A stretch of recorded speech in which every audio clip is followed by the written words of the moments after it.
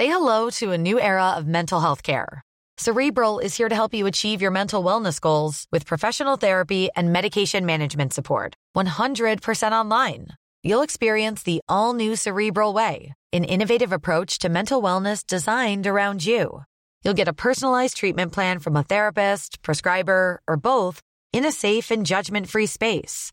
Your Cerebral therapist or prescriber will outline a customized plan with clear milestones along the way, so you can get to feeling your best. With Cerebral, you're not alone in your mental health journey.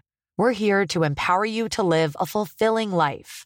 So take that first step towards a brighter future and sign up today at Cerebral.com/podcast and use code ACAST to get 15% off your first month. Offer only valid on monthly plans. Other exclusions may apply. Offer ends July 31st, 2024. See site for details. Hey, I'm Ryan Reynolds. Recently, I asked Mint Mobile's legal team if big wireless companies are allowed to raise prices due to inflation. They said yes. And then when I asked if raising prices technically violates those onerous two-year contracts, they said, "What the f*** are you talking about, you insane Hollywood ass?" So to recap, we're cutting the price of Mint Unlimited from $30 a month to just $15 a month. Give it a try at mintmobile.com/switch. $45 up front for 3 months plus taxes and fees. Promo rate for new customers for limited time. Unlimited more than 40 gigabytes per month. Slows full terms at mintmobile.com. Talk Radio. Across the UK. Online, on DAB, and on your smart speaker. The Independent Republic of Mike Graham. On Talk Radio. Good morning and welcome to the fastest growing radio station on the planet. It is, of course, the Independent Republic of Mike Graham, and it is the home of Common Sense. But most of you know that. I just remind some people in case they're listening for the first time, because, of course, a lot of people are. A lot of people get drawn like moths to a flame coming in for the first time. Welcome to all of you. Welcome to everybody who's been listening for a long time. And welcome to all of you who only listen every now and again. Don't forget to tell people about the Independent Republic of Mike Graham, because it is the only place to hear the truth, the whole truth, and nothing but the truth. Now, this morning, we're going to be talking about those idiots on the M25, those morons who have been at it again this morning. Insulate Britain, back on the warpath, and this time they were actually sitting down across the M25, bringing traffic going both ways to a complete standstill. At least this time the police took swift and decisive action, actually physically dragging them off the road and pulling them out of the way. So well done to the police, but I'm saying something now has to happen, because this nonsense has reached crisis proportions, and it is time we put a stop to these dangerous idiots once and for all. They say they don't have any choice but to block roads. They say they're doing it because they love everyone and care for the future of the planet, but they're causing chaos, acting like terrorists, and fast becoming the most unpopular campaign in the history of demonstrating. The time has come, ladies and gentlemen, to crack down hard on these zombies, start fining them heavily, start confiscating their property and blockade them inside their own homes, because if something isn't done soon, they are going to bring this country to a complete standstill. And after all, what kind of government do we have if they can't actually stop this from continually happening? It's all very well saying, oh, we're going to solve climate change, we're going to make sure the energy crisis is going to come to a complete standstill as well. But if you can't actually stop these idiots, these ageing hippies from sitting down on our roads, what is the actual point? We'll be seeking the counsel of barrister and commentator Bobby Friedman. 0344 499 1000. We'll see if we can frame some laws during the course of the next half an hour. We'll bring you also the latest from the energy crisis as well with Roger Helmer, former MEP. Business Secretary Kwasi Kwarteng promised yesterday that the lights would not go out in Britain. Always a tricky one, that. But ironically, there is now a shortage of CO2, and there's a chance we will have to import it from the USA under some kind of heavy subsidy. We'll be taking your calls this morning because so many people are being royally robbed by the big energy companies, and I don't really fancy bailing anybody out with taxpayers' money, do you? Laura Dodsworth's going to be here as well. She's got plenty to say about the rolling out of the vaccination programme to our children. We'll be finding out exactly what is going on around the country in our schools, as some of the big pharma companies are now saying they've run successful trials with children as young as 5. Really? What on earth is going on? 0344 499 1000, and we'll be investigating why so many doctors are now asking for proper statistics on just how many operations have been cancelled as a result of the COVID obsession. The government has admitted that no recent estimate is available, and so it is clearly a massive problem. So tell us what's going on in your neck of the woods. Kevin O'Sullivan is here ahead of his big show tonight, and we'll be going live to Washington DC with White House correspondent Ksenia Pavlovich-Makatir, who will set the scene before Joe Biden meets Prime Minister Boris Johnson later on today. You're listening to me, Mike Graham, right here on the fastest growing radio station on the planet. It is, of course, Talk Radio. The Independent Republic of Mike Graham on Talk Radio. Now, just before we go to Bobby Friedman, whose esteemed legal advice I will be seeking counsel from, let's have a look at what one of these Insulate Britain types has to say for himself. My name is Harry. I'm an energy engineer, and I'm here because insulating Britain will deliver the greatest reduction in CO2 emissions per pound invested. I'm here because it will take millions of people out of fuel poverty, and I'm here because it will create around 1 million proper, meaningful jobs. And I don't want to be here. And I'm sorry it's disturbed you, but it means a lot. So there's three things wrong with Harry. One, he looks like a zombie. He looks as if somebody's fed him with some kind of drug. Two, he's probably not an energy engineer, is he? Probably making that up. And three, he says he doesn't want to be there. Well, that makes two of us, Harry. Hazza, we don't want you to be there either. So get lost, shove off, and don't bother coming back. Thanks very much indeed. Let's talk to Bobby Friedman, barrister and political commentator. Bobby, very good morning to you.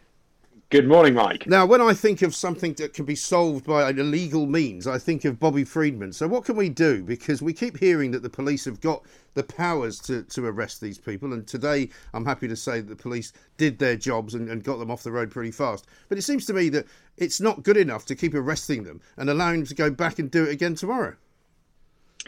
Well, I think you're right. The starting point there has to be that the police take action, and it is welcome today, isn't it, that they finally pulled their fingers out and actually did something about it, because what we saw last week was ludicrous, wasn't it? Because the police have the power to remove people. Look, you don't need a lawyer to tell you that it's a criminal offence to go and block the traffic on a motorway.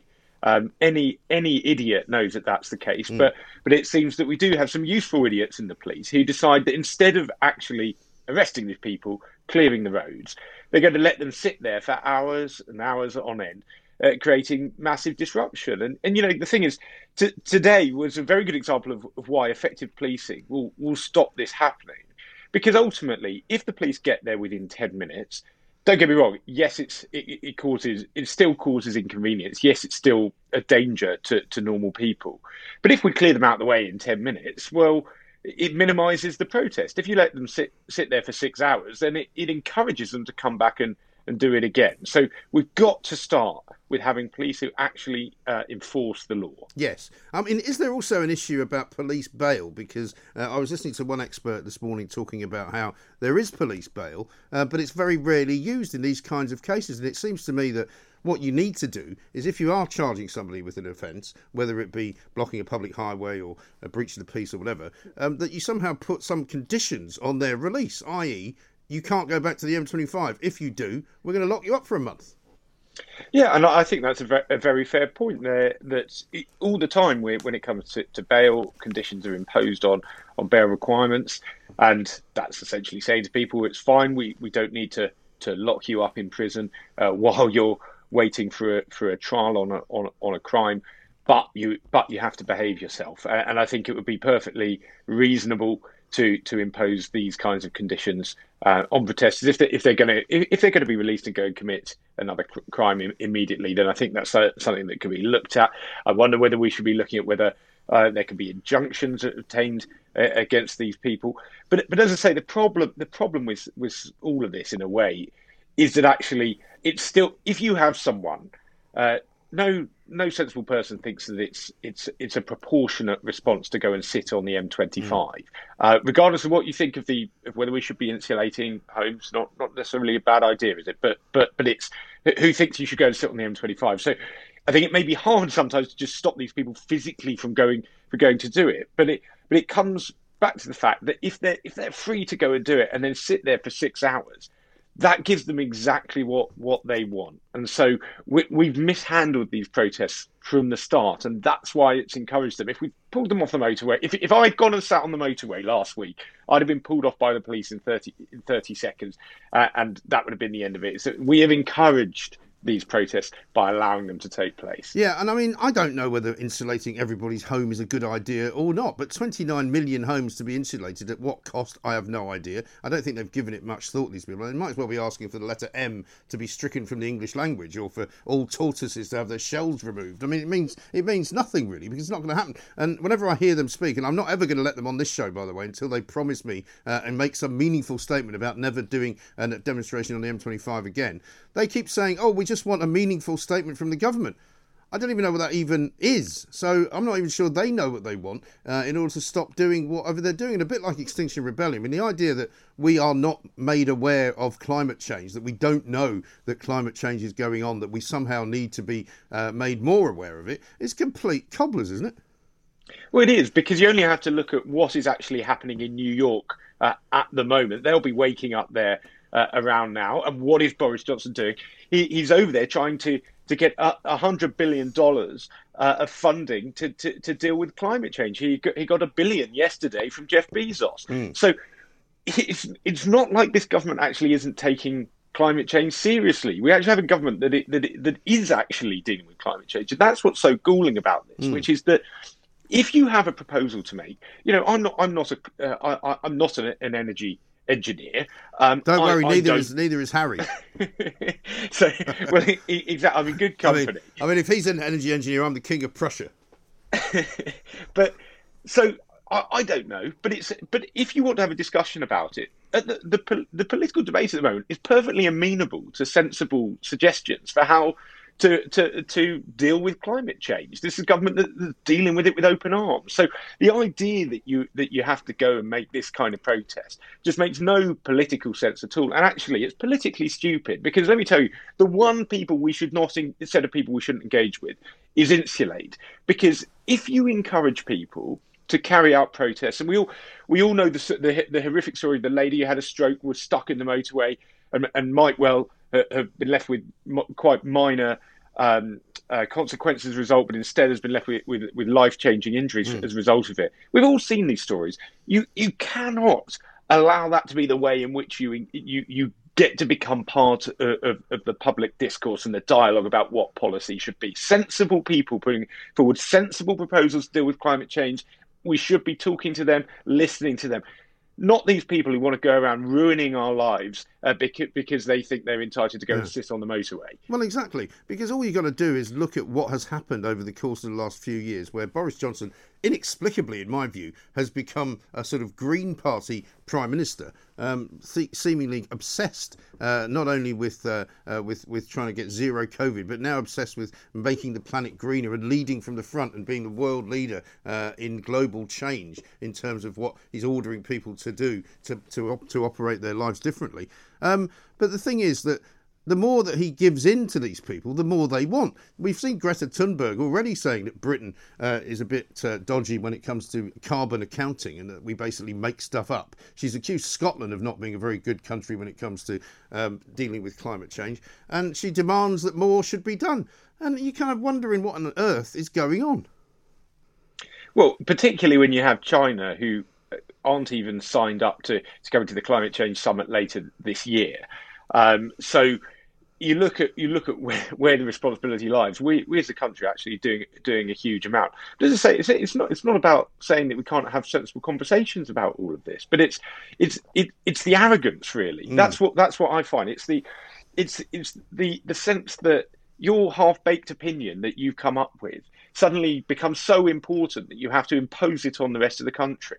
It's like me saying that I should be allowed more slices of toast for breakfast, and because of that, I'm going to go and block every train in the country because I want people to talk about it. It's nonsense and it's undemocratic. Yes. And does it need, therefore, Bobby, do you think, to be looked at in a different way? So as, for example, as we look at the police and crime bill, we've got demonstrations which we are told in some kind of peril, and free speech is at risk because of the way the government wants to treat certain demonstrations. But I think there has to be a delineation point between walking down a street, making a political point with thousands of people or two people, and sitting somewhere for hours on end or days on end, because it's a different thing, isn't it? It is a different thing, and I think at the one end of the scale, you've got peaceful protest, which we want to encourage, and I think we have to be very careful about trying to categorise protests by what they're asking for, because you don't know which government's in power, and of course, 5-10 years down the track, there could be a government that disagrees with you and wants to stop you putting forward your point of view. So I think we have to be really careful about trying to make it based on what you're protesting about. But you've got peaceful protest, which we allow in this country and we should encourage in this country. But that protest isn't peaceful. It isn't peaceful because we've already seen that it causes people to be injured. Even if you're not physically hitting someone over the head with a stick, that doesn't mean that you're not hurting them. If you stop and go to a hospital, for example, that's one way of causing injury to someone. And it's not proportionate and it's not reasonable. And I don't think as a country we want to be encouraging. And that was the worst part of this. As I say, we saw the police encouraging protesters last week to cause immense disproportionate disruption to all of our lives. And I think that is the problem at the moment. We're sort of suffering from overkill on demonstrations. You know, if you live in London, it seems to me that there seems to be almost every single week something going on, demonstrations with lots and lots of people involved in them, almost all of which cause disruption. And it's almost like it's a kind of an outbreak of campaigning that we're seeing, because I think people are encouraged that if they do it, they might get what they want. Yeah, I mean, I'm not sure. For me, I quite like protests on the street in a way. I think that if it's done in the right way, that's people being engaged in politics. And look, there'll be protests that you agree with, protests you don't agree with. And of course, it is if you're wanting to go down Park Lane on a weekend, of course, it's more annoying if it's someone you don't agree with blocking it than if it's someone you do. But I think that as long as people do it in the right way and it's an organised protest, you make your point. Then that's fine. It's having wildcat protests that is the problem, and it's also having a protest that is out of any proportion, because this is an idea that's just been cooked up, however recently, and suddenly it's being said, well, we can do effectively whatever we want. In order to get that message across. And that's not the right way to go about a protest. And of course, if you allow them, and again, it's the same point applies, you never know what the next protest is going to be. So even for the Insulate protesters, even if they believe in their cause, do they really think it would be right for someone else to go and block the motorways for something else that they disagree with? Yeah. So it makes no sense. You can't allow the country to be brought to a standstill in this way. No, you really can't. Bobby, stay with us for a moment because I've got a couple of other questions for you. I'd like to see some changes made in the law in order to stop these idiots from doing what they've been doing. For the past week, 5 times they've basically broken the law, and 5 times they've been allowed to go back and do it again. And it seems to me that something has to change. This is Talk Radio. Across the UK. Online, on DAB+, and on the Talk Radio app. The Independent Republic of Mike Graham.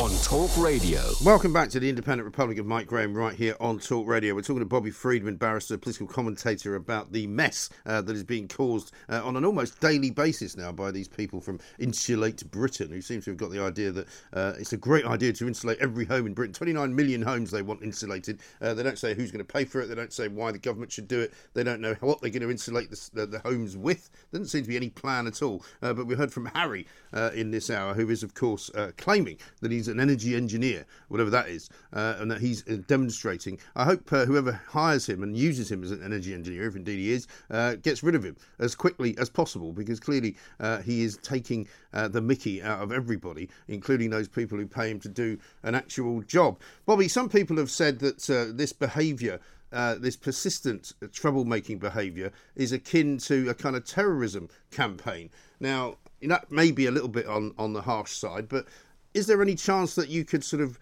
make an organisation like Insulate Britain a prescribed organisation, if you like, and make them a sort of an illegal band of people? Well, I think that would be very difficult to do. I mean, there are, whatever one thinks about their protests, and obviously you've heard my views before, I mean, there is a huge difference between them and a terrorist organisation. Yeah. They are using sort of guerrilla tactics, but they are obviously not going out of their way to cause, to deliberately seek to to hurt people or kill people. Though of course, as I say, some of the impact of what they've done is to have hurt people, caused injury to people. I think we have to be careful about going too far in dealing with them. And as I say, I don't think there should be. We should be trying to stop people to be members of organisations that have things to say about how this country should be run. I've got no problem with them putting forward their points of view. The problem I have is the means by which they're trying to do it. But as I say, the fundamental issue we have is that you only have to look at the fact the police pulled them off the motorway today. Why were they not able to do that last week? I just sat there watching, and you saw individual drivers basically going up to the protesters and wanting to drag them off, and the police stopping those drivers from doing that. Those were drivers who wanted to actually stop people from committing crimes. It's the wrong way round, and there's this muddle-headedness when it comes to policing that the default seems to be to if someone has an in vogue protest to seem to allow them to do whatever they want in order to do that, and then you compare it, for example, during the protests after the death of Sarah Everard, where the Met, for reasons that were completely incomprehensible, came down on the peaceful protesters like a ton of bricks. Yeah. So I just think that there is something basically wrong with how the police react to protests, and their antennae just get it wrong pretty much every single time. Yeah, well, that's the trouble, because it does appear as though somebody somewhere makes a decision on how these demonstrators are to be treated, and clearly, as you say, today and yesterday to some extent, because they did a bit more sort of hard graft yesterday as well. Somebody's obviously told the police, right, now you can steam in and drag these people off the roads. It's the only way we can deal with them. In the same way that they were told to be very standoffish and take the knee when the BLM were protesting around central London in quite violent manner at times. And in the same way that they steam in on any sort of anti-vax or anti-lockdown protest, literally punching people on the ground. Yeah, I just don't. What I don't understand is why some protests end up getting this level, effectively, of protection. You know, as I say, if I were to wander out onto the M25 this afternoon, I would rightly be dragged off. But we saw it last week where there was simply no desire to get people off. And the excuse is given, for example, saying, well, it was too dangerous to try and remove people from the motorway. Just doesn't make any sense at all. It's absolutely right that, obviously, if people are stood on the motorway, as a responsible police force, you have to ensure the traffic is stopped behind it so that it's safe for your officers to go into the road. And once you do that, you pick the people up and you get them off the side of the road. It's not difficult. Right. Believe me, that they're well capable of doing that. So it just seems to be a series of misjudgments. But I think that goes right to the top of the police force. I think that's absolutely right. Bobby, good to talk to you. Thank you very much indeed. Bobby Friedman there, barrister, political commentator on the nonsense that has been going on for the past week or so, thanks to these maniacs from Insulate Britain, who seem to think that the way forward to save the planet is to insulate everybody's house in Britain. If you just think about that for a second, and think about the size of Britain, and think about the size of the planet, and think about the size of what is regarded, generally speaking, as the problem of causing climate change. I mean, even if Britain could insulate 29 million homes, it would probably take years. It would probably take billions and billions of pounds to do. And what difference would it make exactly? We've got an energy crisis going on. Energy prices are going up. You're going to tell me that if you insulate loads and loads of people's homes, they will use less energy. That may well be. But how's that going to save the planet? Exactly. And how is stopping traffic on the M25 doing any good whatsoever? I want to have some ideas today as to what we do with these people. I would be quite happy to lock some of these people up for a very long time. If they continue to be recidivists, if they continue to ignore warnings that they should stop doing it, then surely they must be punished, mustn't they? The Independent Republic of Mike Graham on Talk Radio. And here we are. It's a lovely sunny day out there. It's actually going to be 20-something today, so it's a rather pleasant September morn. And here is Laura Dosworth. Laura, very good morning to you. Good morning. It's nice out there, isn't it? It's gorgeous. I love a day like this. I feel like it's a promise. It's Yes. a promise of good things when the day starts like this in September. And today, by the way, is autumn equinox. Oh, is it? It is, 21st September. So it's the beginning of autumn. It just feels like the day should hold beautiful things. Yes, and it's always a nice time of the year for me. It would have been my father's birthday yesterday, September the 20th. Aww. He died a few years ago, but he was a great man. One of the many inspirations to my way of being, you might say. He sort of gave me the wherewithal to be questioning of almost everything and to treat everybody the same and to basically go through life trying not to do any harm to anyone. That is so lovely. And if we had a government like that, we'd be a lot better off, wouldn't we? Yes. We don't, though, do we? No, yeah. we really don't. So I was horrified when I saw that Chris Whitty was going to overrule the JCVI. We talked about this last week. And then when they announced that Monday of this week was going to be the day they rolled out the vaccination programme for children, I just couldn't quite believe I was living in a country that would do that. Yeah, I know, but do you know what? They're not all bad. I want to give a big shout out this morning to the marvellous MP Miriam and Kate. Yes. I'm going to be thoroughly glowing about her because this morning there's a parliamentary debate in Westminster Hall about vaccinating teenagers. Now, she said something that is exactly what we were talking about last week, Mike. I think she was listening. I bet she was. Right, so here's her quote. Given the known and unknown risks of vaccinating healthy children and that 40 to 70% are estimated already to have antibodies, what plans do you have, that's Nadeem Zahawi, to offer antibody testing to children so that parents can make an informed decision? Well, this is exactly what we were talking about last week. And we've had the mantra following the science dogmatically parroted to us, the British people, for 18 months, and now the government is not following the science. Yes. Because if a teenager has had the infection, then they have long-lasting, excellent protection from COVID, and then they would be completely unnecessarily exposed to the side effects and the rare but serious adverse effects which they can get from the vaccine. And that's why it was a difficult decision for the JCVI, because there are side effects and adverse effects. So why are we not following the science anymore? So she's put that question to Nadeem Zahawi. He said he's going to write with his reply, and he needs to write that reply with the utmost urgency. Yes. Because vaccines are being rolled out this week. And what I don't know, and I'm happy to take calls on this later on in the hour, because what I don't know is whether or not parents are being asked if they wish for their children to be vaccinated. I've seen online, and I think you know about this, a consent form, which not only has 2 or 3 pages of guff on it, which none of which is a fact, basically, sort of telling children, this will make everybody safer, this will reduce your risk of getting COVID, this will reduce your risk of dying from COVID. But it also has a section where it says, if you do not consent, would you mind telling us why? Right? Mm-hmm. What is that about? Mm-hmm. Exactly. Is it because your parents are anti-vaxxers? I mean, you might as well ask that question. Yeah, so you know how I like to do my homework for your show. I've written a few pages of notes on this consent form because I was not happy when I saw it.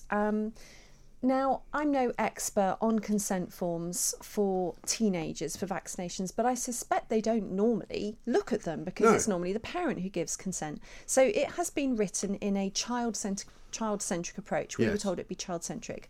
I would say it's a little beyond child-centric. It's quite juvenile and it's very low on facts. And there's lots of silly little pictures, aren't there? There's lots of pictures. I mean, that might be helpful for some 12-year-olds. I don't know. But it's so low on facts. I don't understand how it's putting informed consent into the hands of teenagers or their parents. Now, that refusal box, that's interesting.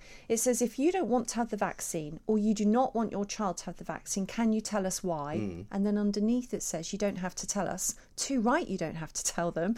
It's absolutely none of their business. Right. Whether you accept or decline a medical intervention is your business, and it's no one else's business. Now, this form is supposed to be returned to the appointment. So whether you've given your consent or not, it's returned at school.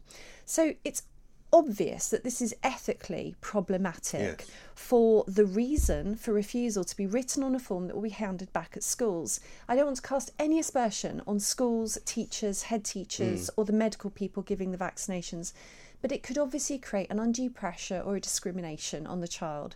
They shouldn't have to state their reason. No. And just saying you don't have to tell us isn't enough. That box just shouldn't be Right. there at all. Well, how about you don't have a form? Why should you have to give consent or not give consent? I mean, either you agree to have the vaccine or you don't, surely. I mean, you don't have to say, I do not want it, and put that down in writing, do you? Well, at the moment, I do something similar with online forms for the vaccinations. Vaccinations I normally just consent to. These are, you do have to say whether you consent or not, and it should be clear for the people administering the vaccine so that they know what's going on. But it's normally an online form that the child isn't actually involved with. Now, this form has clearly been through the behavioural insights people.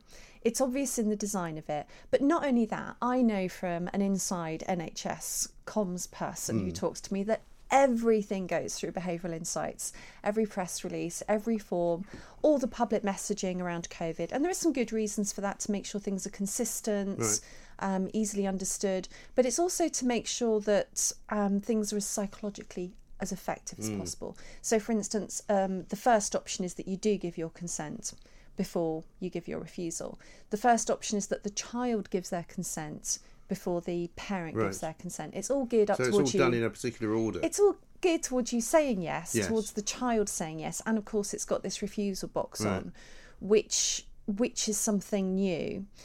But also the wording of that's interesting to me, because what they should really say is that, while it is not while it is your right not to give a reason for not wanting this vaccination, it would be very helpful to us if you were able to tell us why, which would be a much better way of doing it than saying, if you are refusing to take the vaccine, please tell us why, but then ...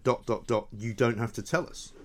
But it should. Do you know what I mean? I do firmly believe it shouldn't be done on a piece of paper that's returned to a school. No. Because people can then read that. So that information is important, but it should be done in a strictly confidential and anonymised way. Yes. That is not. That doesn't go into the school. Yeah, I imagine they're not online. giving you an envelope to put it back into, are they? They're probably just returning it to the school receptionist or something. But the other thing is that for me, do you have a teenager? They are not going to be putting this in an envelope. Or if they do, they're opening it. It's going to be in the bottom of a school bag and then thrust out open towards a teacher. Oh yeah, I mean, you'll find any number of letters from the school in the bottom of your son's bag, I'm sure, at any given time of the year from 6 months ago. But also they're very careful at the Chief Medical Officer's office to say that they are offering this vaccine to people rather than they're asking people to get it. So therefore, in my view, if you're, and this is a legal kind of technicality for me, if you're offering something, then the person who wishes to accept that offer goes to you and says, I'm willing to accept your offer.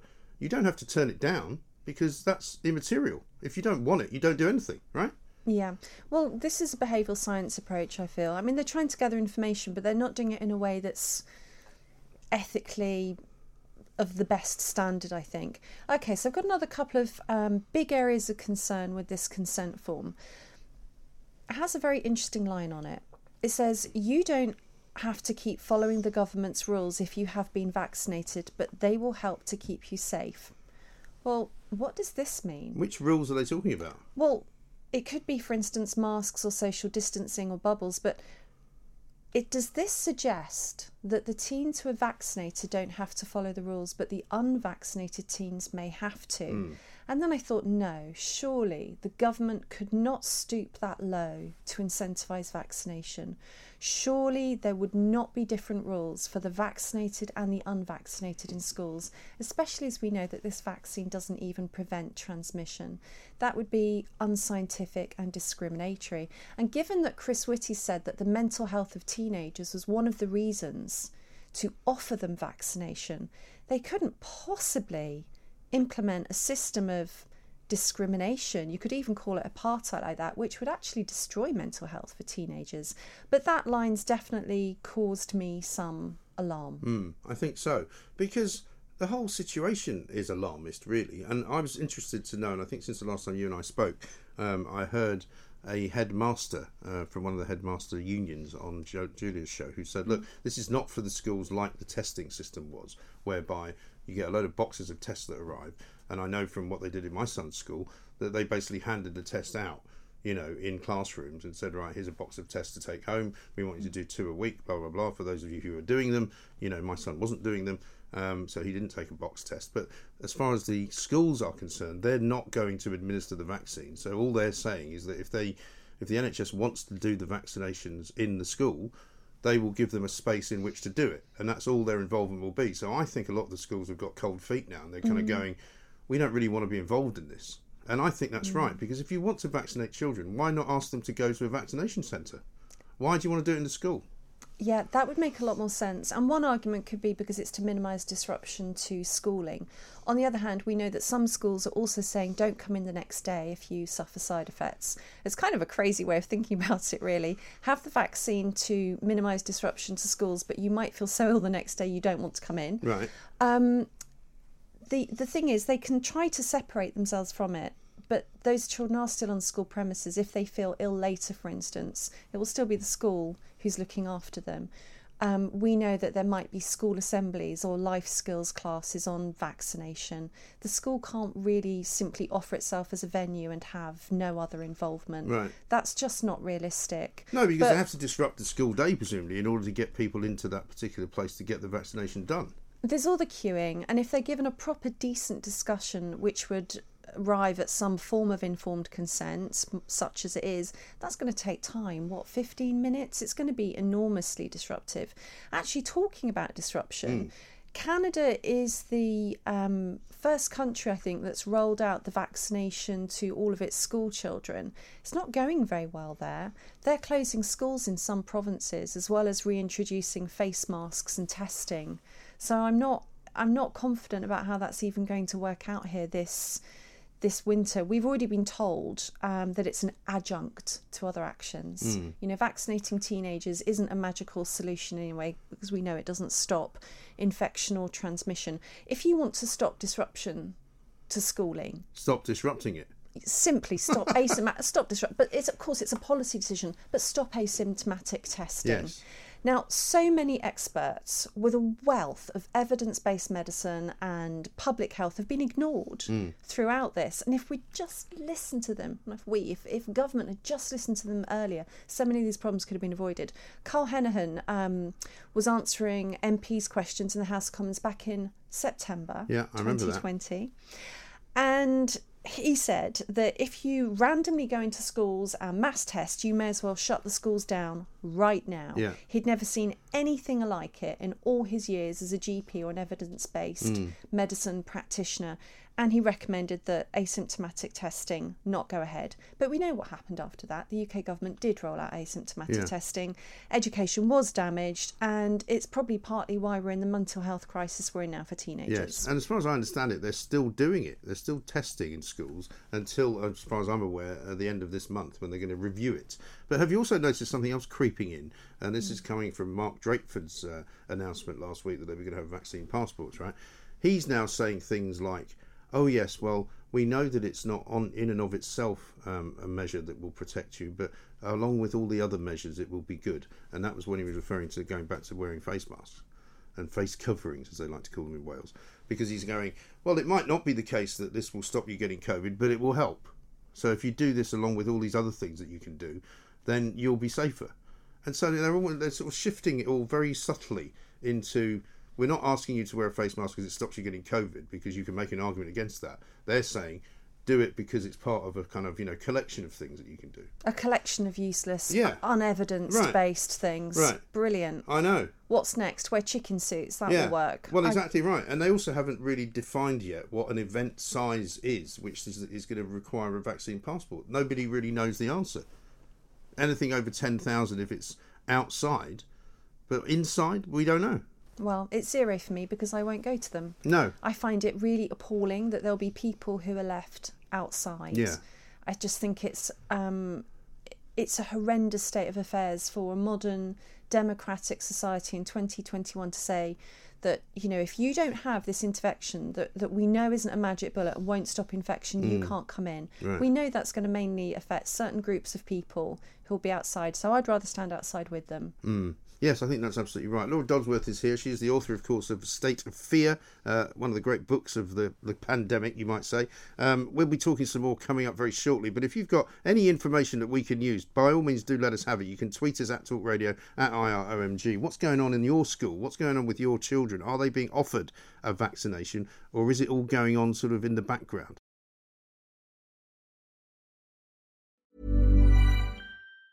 Say hello to a new era of mental health care.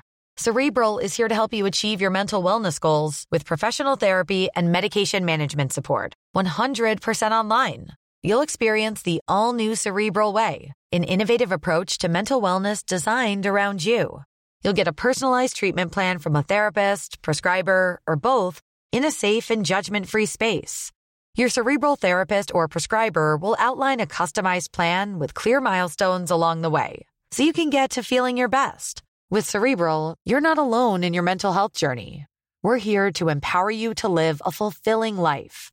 So take that first step towards a brighter future and sign up today at Cerebral.com/podcast and use code ACAST to get 15% off your first month. Offer only valid on monthly plans. Other exclusions may apply. Offer ends July 31st, 2024. See site for details. Hey, I'm Ryan Reynolds. At Mint Mobile, we like to do the opposite of what Big Wireless does. They charge you a lot. We charge you a little. So naturally, when they announced they'd be raising their prices due to inflation, we decided to deflate our prices due to not hating you. That's right. We're cutting the price of Mint Unlimited from $30 a month to just $15 a month.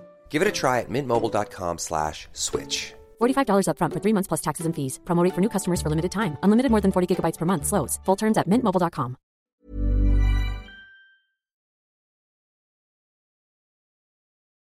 The Independent Republic of Mike Graham on Talk Radio. Let's talk now, though, about the energy crisis, because yesterday those immortal words were issued by Kwasi Kwarteng, the business secretary. The lights will not go out in Britain. Now, there are certain things that you can say in Parliament. There are certain things that you can't say.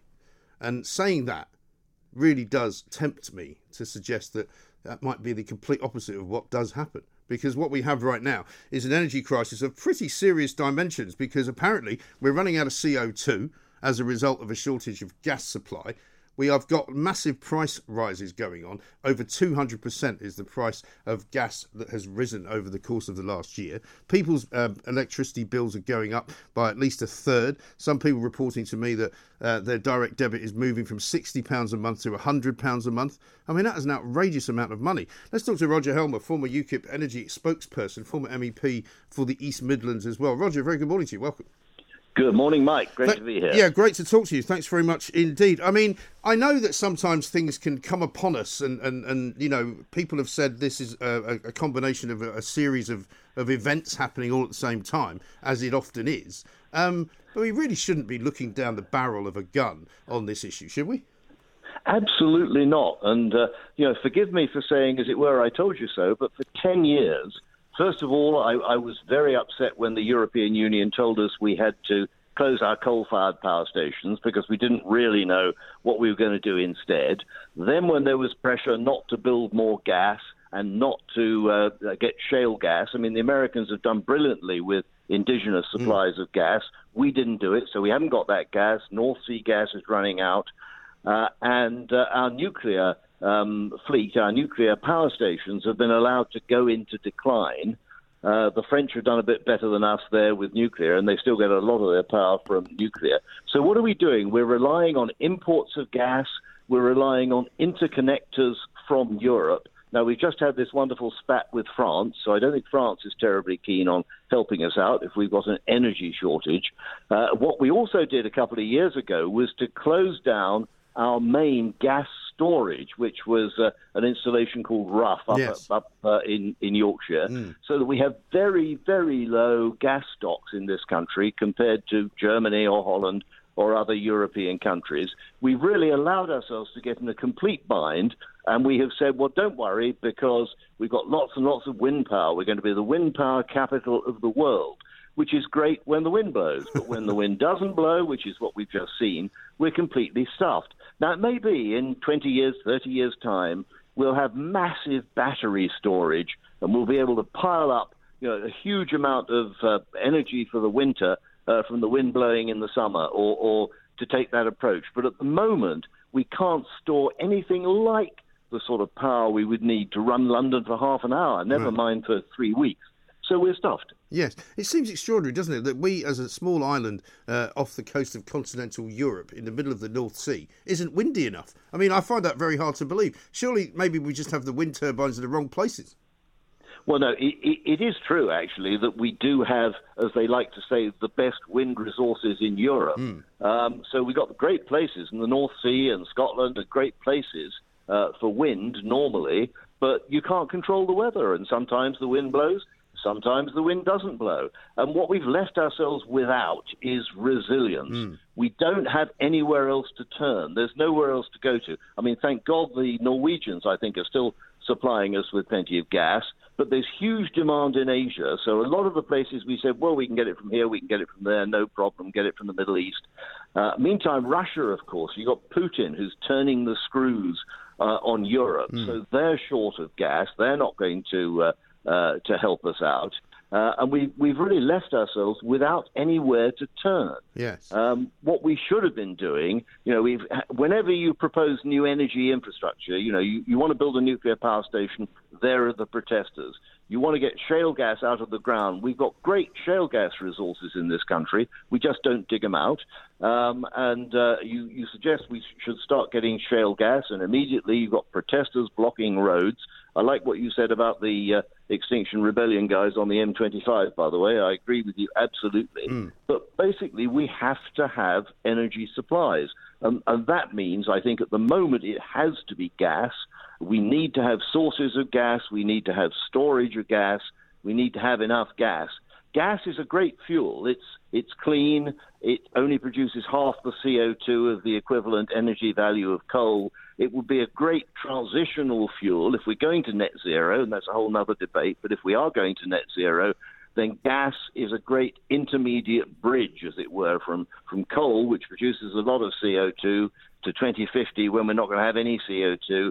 But gas will be a great thing to have in the meantime. The trouble is we haven't thought about where we're getting the gas from, and we haven't got enough reserves. No. And is it also a fact, Roger, would you say, that some of the private big companies, and maybe even some of the small companies, have not really invested in their own infrastructure in this country, so that we haven't got a very good kind of, administrative grid, if you like, of all of these companies, because they've always just assumed they'll go get it from the cheapest place? I think there's a lot of that in it, although certainly you can't blame the newer, smaller energy companies. I mean, they're not in the business of digging out gas or prospecting for it. What you can say is that, I'm losing my facts here, but it was one of the big power companies that made the decision to close the rough gas storage. Yes, I think it was Centrica, wasn't it? Centrica, it may well have been. Yeah. That was terribly short-sighted. But really, it comes back to the government's door, because the government should have an overall watching brief on this and should make sure that we do have the facilities, the resilience in place to cope with the unexpected. And there's an awful lot of unexpected. There are interconnectors closing down. There was a fire on one of the interconnectors. All sorts of things can go wrong. There's suddenly a rush of demand in Asia, which we didn't anticipate. We don't know when these things are going to happen, but we must have some backup so we can deal with them. And frankly, we just don't have it. And strangely, we now, as we have many campaigns now to reduce the CO2 in Britain, we now have a shortage of CO2, rather ironically, which apparently is going to affect everything from hospitals to food manufacturing to all sorts of, Christmas turkey farms and all the rest of it. But we've got this now massive, ridiculous situation where the government is talking about subsidising American companies to sell us CO2, and also subsidising gas companies and electric companies because they fear that they're not making enough money. They've got themselves into a complete bind because they've allowed the supply situation to get so bad. Obviously, prices have gone up. I mean, that's basic economics. You have a severe shortage and suddenly prices go through the roof. That is bound to happen. And to an extent, it should be temporary, provided that we can actually solve this solution of having enough. But it needs a rethink. We need more nuclear in this country. We need more gas in this country. We need gas storage, and we need, in my view, and I've argued for it for years, we need shale gas because we've got it. The Industrial Revolution in Britain in the 19th century was based on coal, and Britain was blessed with lots and lots of coal. We're sitting here now with a country where we've got lots and lots of gas, but we're saying, well, we don't like gas very much, so we're not going to get it out. Well, now we see what happens when we don't get the gas that we need. Yeah. And what's your thinking, Roger, about what happens over the course of the next couple of weeks? I mean, Boris Johnson said yesterday in the US that he's hoping the market will calm down. But it's not just the market that needs to calm down. It seems to me that they need to look at what's gone wrong and try and make it preventable. Well, absolutely. And it's really scary the way that Boris Johnson and other government ministers are saying, look, don't worry, it's going to be all right, the lights won't go out. We need more than these bland assurances. We need a plan. We need a real rethink of where we're going to get stuff from. I mean, I think in the short term, in terms of a few weeks, they have to do whatever they have to do. And if that means subsidies from the taxpayer, there's no substitute. Otherwise, we'll go hungry and there'll be empty shelves and there'll be lights out. So they have to do those things. But that's only a short-term fix. It's a sticking plaster. What they've got to do is think seriously about actually how we power a modern economy in a resilient and reliable way through to whatever new plan they have. I mean, I'd be happy to come and talk to you about net zero, because I think it's absolute madness and economically destructive. But that, if you like, is a broader debate. But if we are going there, we've got to talk about how we get there without allowing the economy to collapse in the meantime. Yes, absolutely right. Very well said. Roger, thank you very much indeed. We'd like to hear common sense on this radio show, and Roger has certainly provided us with plenty of that. Former UKIP energy spokesman, former MEP for the East Midlands, of course, as well. We will talk to Roger some more coming up in the future, because I think he does have the right attitude. It is nonsensical, is it not, to have all the coal that we have in this country and not use any of it. It is ridiculous to say that we're going to be reliant upon renewable energy that comes from wind farms, that comes from the sea, that comes from all sorts of green methods which don't actually work when the chips are down. If it's not windy enough, wind power isn't any good. That should tell you something. You should have something in reserve. You should have more gas storage capabilities. You should have more energy variations. You should have more ways of actually bringing energy into the country without actually having to buy it from overseas. For heaven's sake, it's not difficult, is it? 0344 499 1000. We're going to take some calls coming up. How about this from Adrian in Daventry? He says, I'm going to start a new protest action group. I'm going to call it Double Glazed Britain. Who's with me?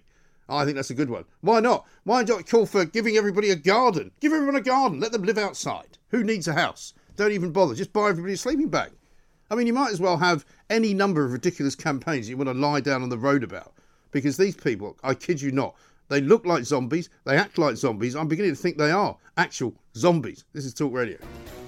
The Independent Republic of Mike Graham on Talk Radio. So we've spoken a lot over the past few months about the difficulties people have had getting to see a GP, the difficulty of getting a face-to-face consultation, how hard it is to get into various hospitals, how some hospitals have become very quiet over time as the COVID numbers have gone down. Difficult to now get a picture of exactly what is going on, but let's talk to Professor David Taylor, pharmaceutical scientist at UCL. He's also the author of a report which is suggesting that there will be, as we kind of look further into the future, all sorts of difficulties coming up. 10,000 Britons may die of cancer due to the COVID pandemic, and delays fueled by a drop in emergency referrals from GPs. Professor David, a very good afternoon to you. Hi, Mike. Thanks very much indeed for talking to us. This has been a sort of recurrent theme for us on this show, because an awful lot of people have been in touch with us for the past several months talking about why and how difficult it is to get to see a GP. And a lot of them are sort of baffled as to why, considering that social distancing has become a thing of the past in most other businesses, why doctors are still operating as if COVID is very much still out there. Well, I guess it is out there, Mike. And there's good reason for reasonable caution. The NHS hasn't done that badly. And of course, as you were saying earlier on, people are questioning its efficiency. It's worth remembering we spend about half the proportion of GDP, or 2/3 of the proportion of GDP on health than the Americans do. So perhaps it's something to do with the level of funding because it's tax funded. But either way, there's risks there. Obviously, the COVID epidemic, pandemic, whatever you like to say, caused big problems, and it's caused them everywhere, not just in the UK. That did delay cancer treatment, although lots of other treatment was delayed as well. People suffering pain from bad hips and waiting 2 years sometimes, which is extraordinarily bad. In some ways, cancer services have been protected. But what we've got now is both the issue of making sure that any harm done is minimised, and at the same time taking up the great opportunities that if we look forward, if we get better early diagnosis, if people aren't frightened of being tested, if they come forward, if they can access good testing and care through their GPs, through hospitals, and if we've got access to the best treatments, whether they're older ones or new ones as they become available, we can further reduce the load of cancer, which we know has changed the lives of so many people in Britain. About 40% of people in Britain say their lives have been changed for the worse because of cancer. Right. Well, your study says, I think, that 40,000 late diagnoses happened as a result of a drop in emergency referrals from GPs. So, I mean, I don't know whether that's changed now or whether it's been fixed, or do you believe it's still going on? I think that's an overall figure. We find cancer in lots of ways. Some is emergency referral from GPs, some is routine care, and some, of course, is an emergency admission when you've got late-stage symptoms. The 40,000 figure came from another study published in a journal called Lancet Oncology. Nobody really knows the overall burden. We know there was a big hit. We know now we've got both the task and the opportunity of doing better. I think that's the thing to emphasise. And there is evidence that NHS services in emergency referral has recovered. What I want to see is asking some questions about that. At the moment, we use a 3% threshold. That means to say that you only get referred for extra testing if the tests the GPs have been given to use by NICE and by experts indicate there's about a 3% of risk of there being a cancer. We think that could be that threshold could be reduced. If you've got a 1 in 50 chance of having a cancer, I guess you'd like to be worked up personally. I think in the States, for example, most people would be very anxious to get checked. I think we can improve things there. There's other sorts of screening and testing. For example, in lung cancer, again, if we take the example of the States, there's something called the US Preventive Services Task Force, which is recommended that all ex-smokers and smokers with a significant record of smoking, aged between 50 and 80, have something called low-dose CT scanning, which can pick up early-stage, eminently treatable lung cancers. We've been looking at that for ages and just haven't got any policy yet. I think that's something that needs attention from politicians, from people like you, Mike. Yes, I mean, I think the problem overall with the NHS is that bits of it work quite well, but lots of it doesn't. I mean, I've got a letter in front of me here from a listener called Philip. I won't give his last name. He didn't say whether I could give that out. But he's got a friend who was waiting for knee surgery, right, replacement knee surgery on his right leg in Essex at the King George Hospital. He was told the waiting list was going to be 3 years minimum. And he was so worried about that he thought he might try and see what he could do privately. He went to the same orthopaedic consultant, said how much would it cost to pay for a private operation and how long would it be to wait. The answer was £16,000 and we can do it in 3 days. So there's if you don't ration by price the ability to pay, the historical trend has been you ration by waiting time.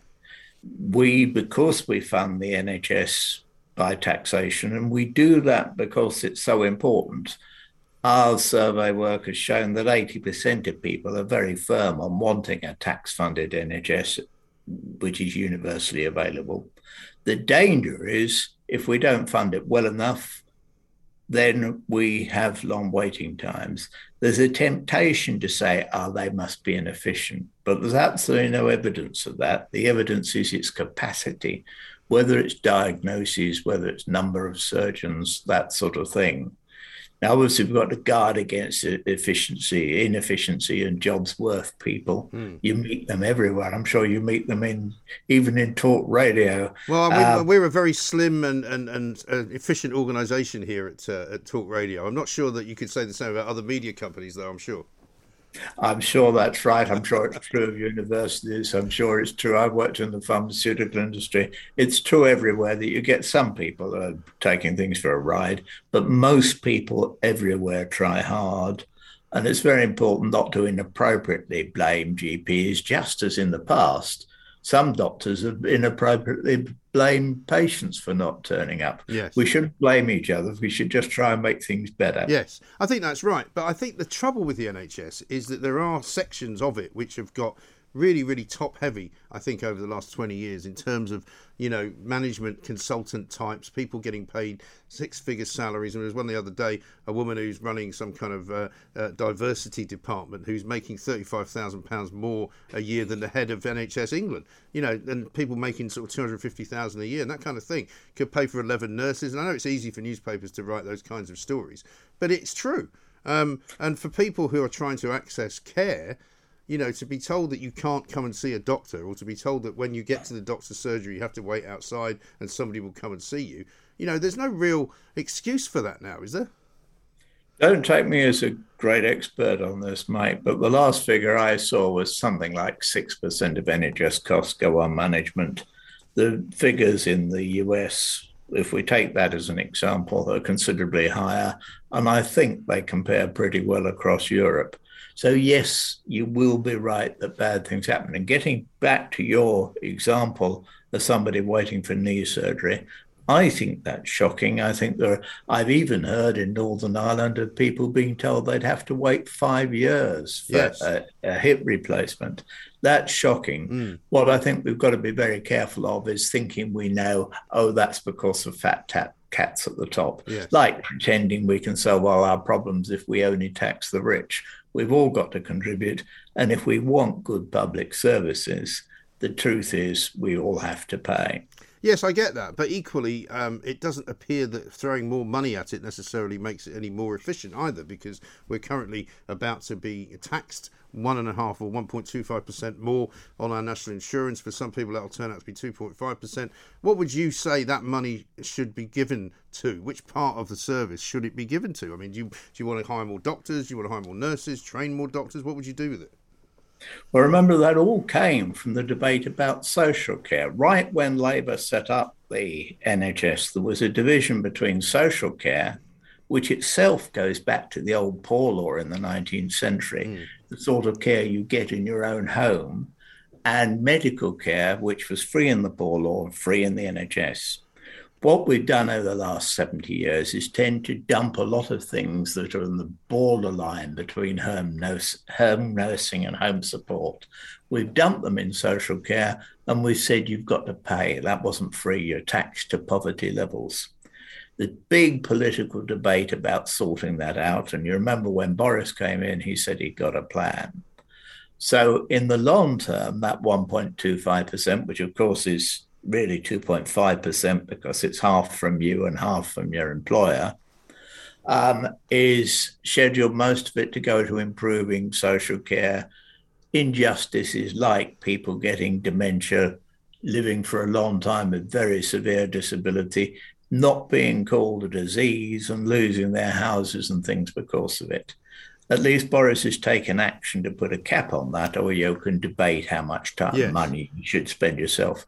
In the short term, what that money's got to go to is, one way or another, cutting the waiting list for surgery and the NHS.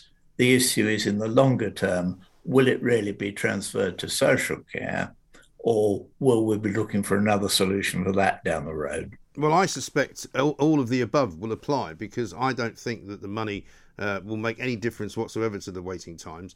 And I don't think, from what the analysis that I've seen so far has suggested, that the social care cap will make much difference anyway, because it really just sort of puts another little level of protection on very Why do you think people. That, Mike? Well, because the amount... When Blair put his foot over Gordon Brown's, much to Gordon Brown's rage, on the accelerator of NHS funding between 2000 and 2010, the waiting times did fall. The money did make a difference. There is evidence there. So why do you think it doesn't? Because I don't think that the NHS in nowadays terms is anywhere near as efficient as it was, funnily enough, because I think that it's getting so much more money than it got then, and yet it's become worse. So you have to explain that somehow and the only reasonable means I can have of explaining it is that it doesn't use the money as well as it used to. And we've got doctors. We've got doctors who leave the business because they want to do more locum work. We've got nurses who leave the business because they can't stand working in there anymore. So you've got a recruitment crisis. You haven't got enough people, and I don't know how you're going to get so many more people in. I'm not sure the figures actually so that might. The NHS doesn't take that much compared with big systems elsewhere of the GDP. It takes about 7.5% of GDP up to the time the pandemic struck. Now, that was actually falling during that period between 2010, 2018. The percentage of our national wealth going on the health service as our wealth increased was falling slightly. Yes, but it's more actual money, though, isn't it? You'd have to adjust for inflation. It is more money. It's more money. It's slow growth, and as a proportion of all our money, it fell. Then you got the mayhem of the pandemic, and everywhere people have big problems. What we've got to do now, whatever the past is to look for the most efficient solutions. That I totally agree. But I wouldn't think that any doctor in the NHS is worse at being efficient than I am. I think we've all got problems and challenges with that. The thing to do is work together. Are you saying you want an alternative to the NHS, something privately funded or something like this? Or is there something in between that you'd like? Well, I think it doesn't work for everybody. Therefore, I think it needs to be changed. And rather than every single year arriving at the same place, which is, the headlines in the papers that say there's another winter crisis in the NHS, which seems to happen every single year because nothing seems to ever change in the way that it's run. I would suggest that there are some tweaks made to it, for example. A lot of doctors say they get a lot of time wasters coming to see them in surgeries who shouldn't really come there. So I would suggest you might charge them money to have an appointment, which could be refundable at certain points or to certain people. You wouldn't want to exclude certain people. But, I just think the system needs tweaking so that it works better. Because, I don't think you can doubt or disagree with me when I say that an awful lot of it doesn't work very well. I certainly agree with you when we say we can make things better. Some people, I've talked to people in the current government, some people, of course, think that the national insurance scheme could be extended so that you had a particular tax for health and social care, and that would be just for health and social care. You take it out of the other tax pot. That's one thing people are looking at. I'd agree that for people like you and me, say with this lung cancer screening thing, which is so important, we could save lives, although there are downsides as well, if we were checking smokers for lung cancer. It's only 200 or 300 quid for a CT scan. You and I could look at that and think, well, if we've been smokers, maybe we should pay for it. The trouble is, the evidence is those most at risk, almost like vaccine hesitancy, those most least able to look after themselves are often the ones who'd be least willing to pay. So it's balancing that out in terms of getting good community outcomes, but certainly you and I might want the freedom to top up our care. I totally agree. I already do that anyway, and most people probably do, and many more people are going private for certain things because they simply aren't willing to wait the length of time that they are being asked to wait because they're in so much discomfort. So I think we're already getting a kind of two-tier system for those who can afford to use private health. So that should be helping the NHS in a way because it should be reducing the numbers of people reliant upon it.